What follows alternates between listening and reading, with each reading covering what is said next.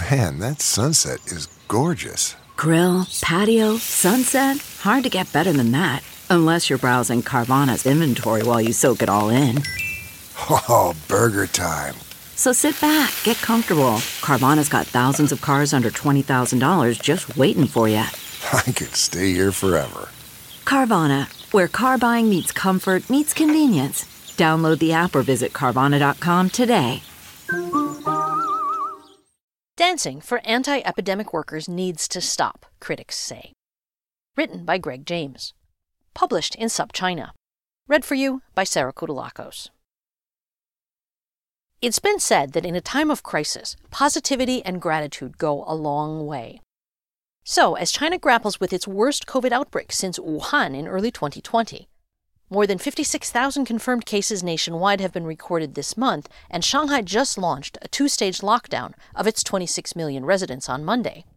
A slew of Chinese parents thought it would be appropriate to bring their children to COVID testing sites to show a bit of appreciation for anti-epidemic workers via dance.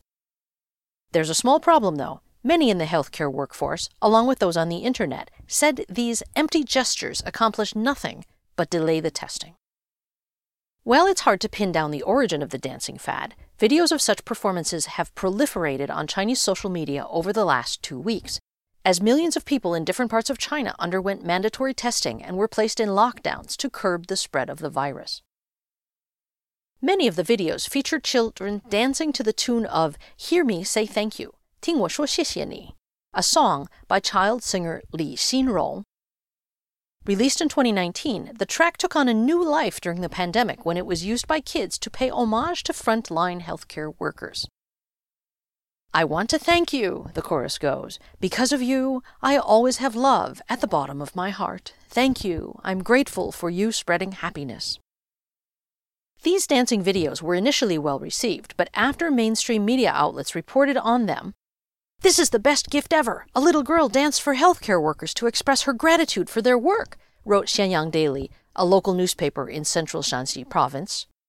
Successive videos appear to have jumped the shark.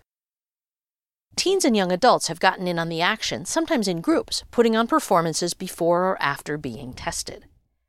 Internet users have begun to notice that in many of these videos, medical workers seem bored by the unsolicited dancing, while others waiting in line to be tested look annoyed by the delay.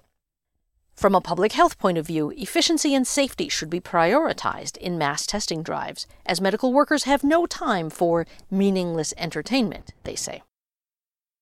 In the video that has received the most criticism on Weibo, a young girl in a red dress can be seen indulging in her own dance in front of a group of healthcare workers in head-to-toe protective clothing, who look like they are enduring corporal punishment, according to some Weibo users. While some commenters urged the dancer to do something that actually benefits critical workers, like being a volunteer or donating money, much of the response focused on the poor optics of the media and the government's propaganda office glorifying the performative behavior. A performer, a propagandist, and a bunch of entry-level social workers. Together, they put together a black comedy, a Weibo user wrote. Another person quipped, "We haven't eliminated COVID-19 entirely yet, but it seems like a new brain disease has taken hold." Also, were children being used as props by adults seeking attention in social media likes? If these parents really cared about the well-being of anti-epidemic workers, they should not let their children get in the way of important testing efforts. Let medical workers finish work early and rest properly, a Weibo user commented. On Monday, the online backlash took on a sense of urgency when several anti-epidemic workers opened up about how they really felt about the performances. "I implore you not to let your children perform for us. The kids are good kids, but the parents need to put their mind to something else," a healthcare worker said in a video that has since gone viral. Calling the experience of watching children dance embarrassing, the person went on to reveal that many people like him had to put up with the performances because they didn't want to come off as rude.